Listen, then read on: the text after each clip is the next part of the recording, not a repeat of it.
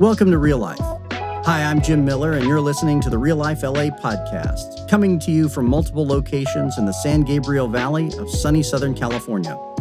We're a church for everyone, and we exist to lead people to Jesus, a community of grace with a God-sized vision that reaches from generation to generation. As you hear today's message, we pray that God speaks specifically to you and opens your heart and inspires you to live each day with more joy, beauty, and wonder. Hey, Real Life Church, it's Pastor Jim. Merry Christmas to you. I am so glad we can celebrate this beautiful holiday together. God bless all of you. I hope you have a wonderful evening, wonderful celebration with family, friends, and whoever you get together with. God bless those of you who are in the chapel in our overflow room. And God bless those of you who are on our Glendora campus for the first time, worshiping in our new space over there. That's so exciting that we get to open those doors. And God bless everybody online as well, everybody who's at home watching. Let's take a minute, let's pray together, and let's get into our Christmas story for the evening. Jesus, I thank you for being born to us, for walking this earth, for loving us so much that you wouldn't leave us alone. I thank you for coming in the flesh and enduring the humility of life on earth and the humiliation of the cross because you loved us, because you would give everything for us. So tonight, may we in our hearts deeply embrace how much you love us, how much you forgive us and call us to yourself. Jesus, may your peace reign in our lives tonight and every day. And may the words of my mouth and the meditations of all of our hearts be pleasing in your sight. Lord, our strength and our Redeemer. Amen. I'm now going to read you a biblical text which is not from the traditional Christmas story, but it's a text about the giving of gifts. And I want to talk about the kind of gifts that God wants to give to us at Christmas. And so this is our Christmas text for the night from Matthew chapter 7. Ask and it will be given to you. Seek and you will find. Knock and the door will be opened to you. For everyone who asks receives. The one who seeks finds. And the one who knocks, to the one who knocks, the door will be opened. Which of you, if your son asks for bread, will give him a stone? Or if he asks for a fish, will give him a snake? If you then, though you are evil, know how to give good gifts to your children, how much more will your Father in heaven give good gifts to those who ask him? So in everything, do to others what you would have them do to you, for this sums up the law and the prophets. Christmas answers a very specific question for us.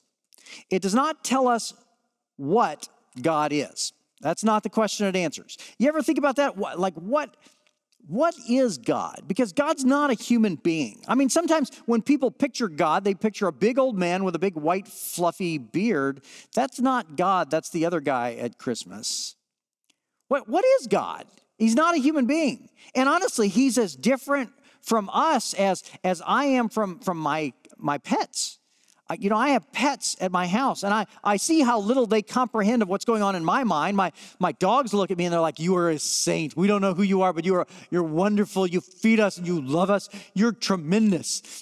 They have no idea why I do what I do. My cat looks at me, having never lived in another human house, a cat whom I rescued from starvation, and she looks at me like, I've seen better.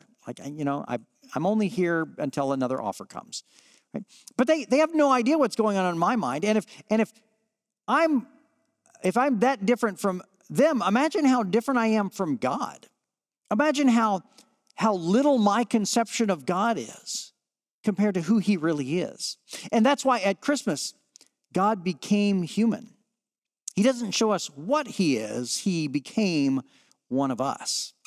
So Christmas doesn't really answer the question, what is God? It also doesn't answer the question, where is God? You ever wonder about that? Like where is God right now?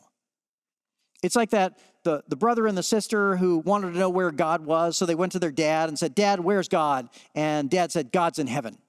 And so then they went to their mom and they said, Mom, where's God? And Mom said, God's all around us. And then they went to their Sunday school teacher and said, where is God? And the Sunday school teacher said, God is inside of you. And the brother turned to the sister and goes, yeah, I don't think they know the answer to the question. Christmas doesn't tell us where God is, because at Christmas, God came and joined us. God walked among us in human form. It doesn't tell us what God is. It doesn't tell us where God is. Christmas answers one question. Christmas tells us who God is. At Christmas, God came incarnate. That means in the flesh. God came in the flesh to translate the language of heaven into the language of humanity so we might know him and draw close to him and live life with him. Christmas answers the question, who is God? If you want to know who God is, look at Jesus. If you want to know how God thinks, look at Jesus. If you want to know what God feels, look at Jesus. Christmas tells us who God is. We've been in a series for a while now looking at Christmas and remembering Christmas, because Christmas is a powerful story that we often forget because we've become so familiar with it. We forget its power and its beauty and what it meant. It was a message that overturned an empire. We looked at those to whom it came, to shepherds and to magi, which weren't the right people. They weren't supposed to be the ones invited to the birth of a king. We looked at why Christmas happened. That Christmas star was set against the darkness of the eastern sky, and Christmas happened against the darkness of humanity. Christmas happened because we need it. We looked at where Christmas landed. It landed in an inn that had no room for Jesus. And that challenged us to consider whether or not we will make room for Jesus. Well, tonight, I want us to look at the manger, and I want us to remember Jesus. I want us to remember the message that Jesus actually brought when he came. You ever have that moment where you discover that something is a lot better than you thought it was? I think at Christmas, if we really remember who Jesus is, we will discover that Christmas was even better than we thought. You ever have that moment where you've sort of gotten used to something and you suddenly discover that there's something about it that you missed and it's better than you even knew before? Like you've just been getting something wrong for a while and then you figure out how to do it right and it's easier or better in some way. I saw this text thread between a husband and a wife, and he texted her, "What do you want for lunch?" And she said, "Can you get me a Caesar salad?" But she spelled it C's like vision, her like belonging to a woman salad. "Can you get me a C's her salad?" And he texted back, "You mean a Caesar salad?" And she goes, "Oh, is that how you spell it? I've been saying it wrong all this time." You ever have that moment where you realize you've gotten something wrong all this time and then things get set right? Or it's like when you discover a shortcut key on your keyboard. You've been using the mouse and scrolling down the drop-down menus all this time, and you suddenly find a shortcut key, and now you feel like you're a hacker at the Pentagon because you're so good with this shortcut key. It's like cut hours off of your life because you figured out this faster, better way to do it. You've been doing it wrong all along.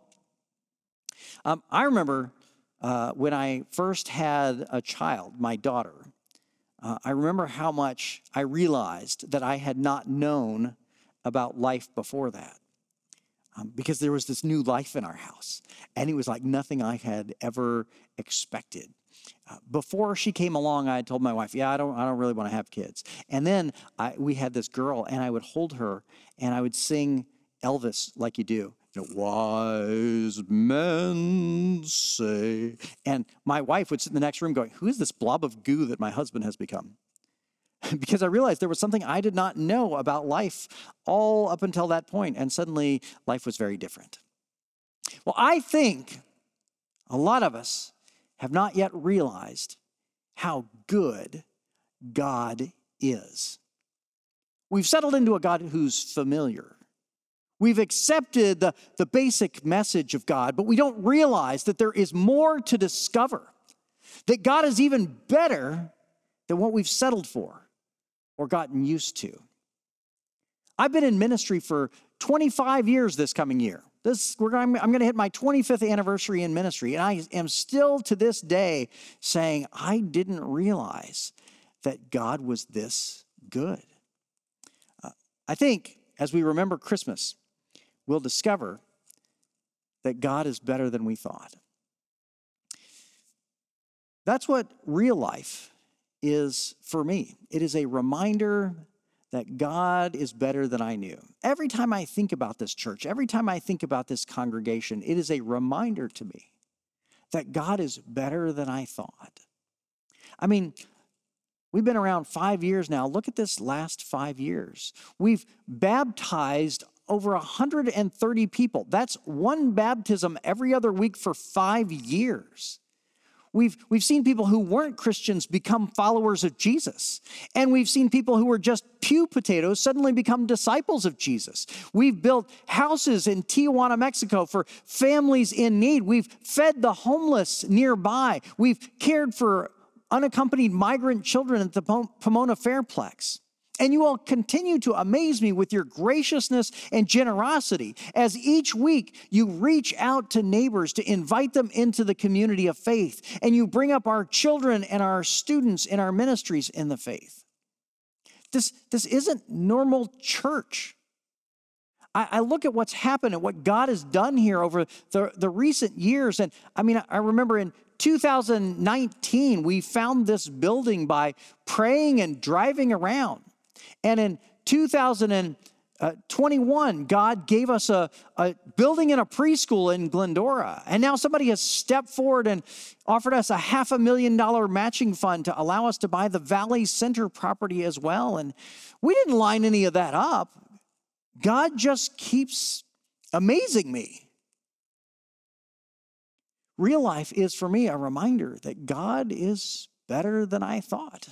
I've been in ministry for almost 25 years now, and I still find myself all the time saying, I just didn't realize he was this good. That's what you all mean to me. And as we remember Christmas, I think we might discover that God is better than we thought. And that's because there's a difference between what we deserve and what we expect and what God actually wants for us. We deserve justice. Justice is getting what you deserve. We might hope for mercy, right? Mercy is not getting what you deserve, right? We might hope for mercy. But what God really wants to give us is grace. You understand the difference. Justice is getting what you deserve.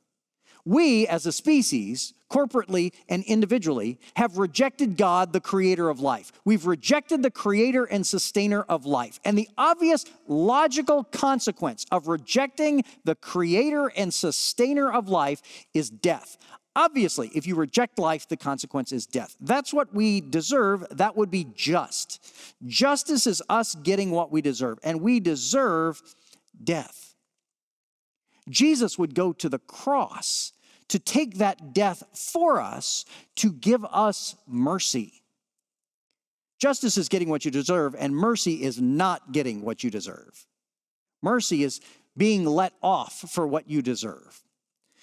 There was this tradition at APU for many years where around graduation, a few students who were going into full-time mission work would be called forward, and the president would step up and say, would call one of the students' names, and the student would step forward, and the president would say, you're graduating, and you have $30,000 in school debt.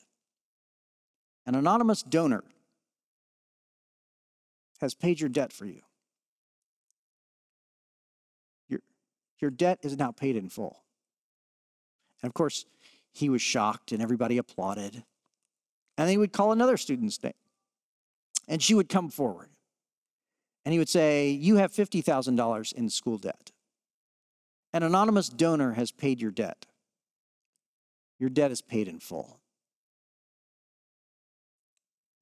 And of course, she'd just break down in tears. And then he'd call another student's name, and that student would step forward.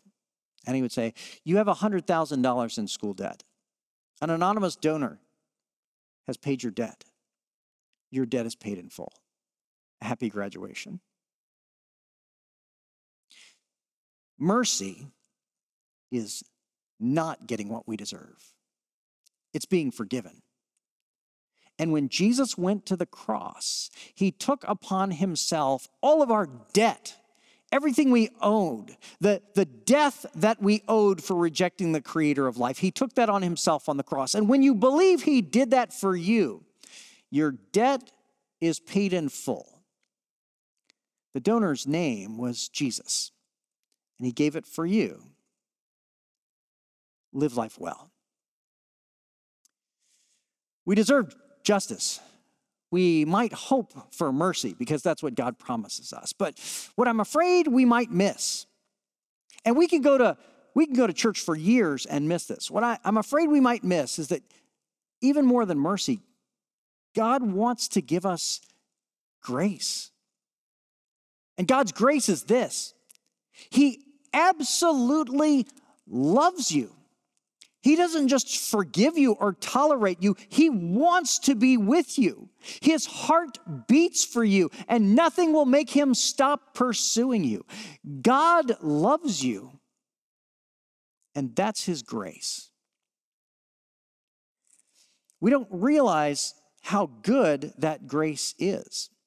But this is the message of Christmas. This is what Christmas is all about. This is why Christmas happened.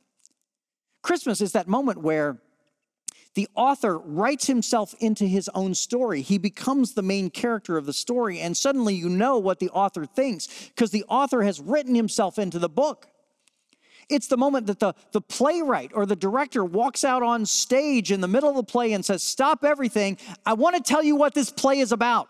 I want to tell you why I wrote it. Here's what this play is for." Christmas is when the artist offers an interpretation of her own painting. And once the artist has interpreted her work, it governs our interpretation of the work. Well, Christmas is that event in which the author walked out into the middle of the stage and said, "Let me tell you why I made all this. This is what it's about." And the message of Christmas is this: we deserve justice.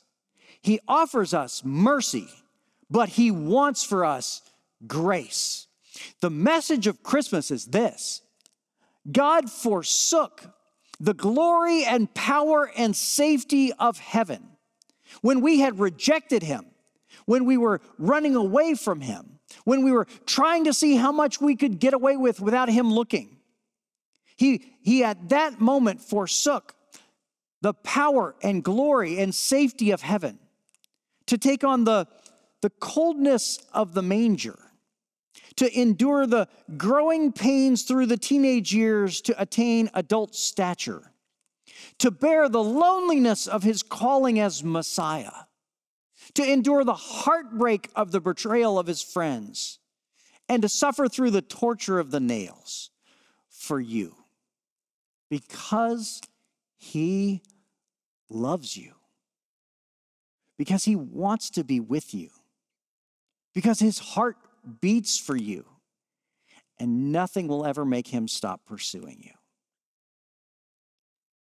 The message of Christmas is that we don't get justice. We get better than mercy. At Christmas, we receive grace. It's the gift that he wants to give you. Ask for it, and it will be given to you. Look for it, and you'll find it. Knock, and the door will be open to you. You have all kinds of good gifts planned for people. If you're a parent or a grandparent, you know how to give good gifts to your children. And look at who you are. You're the one who rejected the creator of life, and you could still give good gifts to your kids. If you, who are evil, Jesus says, can do that, imagine how much better God's gifts for you are. And so, the message of Christmas is a message that Jesus retells in one of his parables. When we go back to God with nothing to offer, he doesn't just tolerate us. He throws his arm around us. He brings us into the house. He gives us the keys to the house and the credit card, and he throws a party in our name. I'm not exaggerating. This is what Jesus teaches. It's one of his best parables. It's called the parable of the prodigal son, the parable of the runaway son. And I'll never forget the first moment I taught this parable to a classroom at a little university where I teach. And many of the students there come from other places in the world. They grew up in China or Japan or Mongolia, and they didn't necessarily grow up anywhere around a Christian church. They didn't grow up in a Christianized culture. And so many of them don't know the stories of Jesus. And I'll never forget the first time I told this story to a class. A father has two sons, and the younger one goes to the father and says, "Give me my inheritance. You might as well be dead to me. I'm leaving." He takes his father's money and he goes and spends it on prostitutes and parties. When he is absolutely starving, he goes back to his dad, not expecting to be taken back into the house, but just to beg for a job, just to ask for mercy that he does not deserve.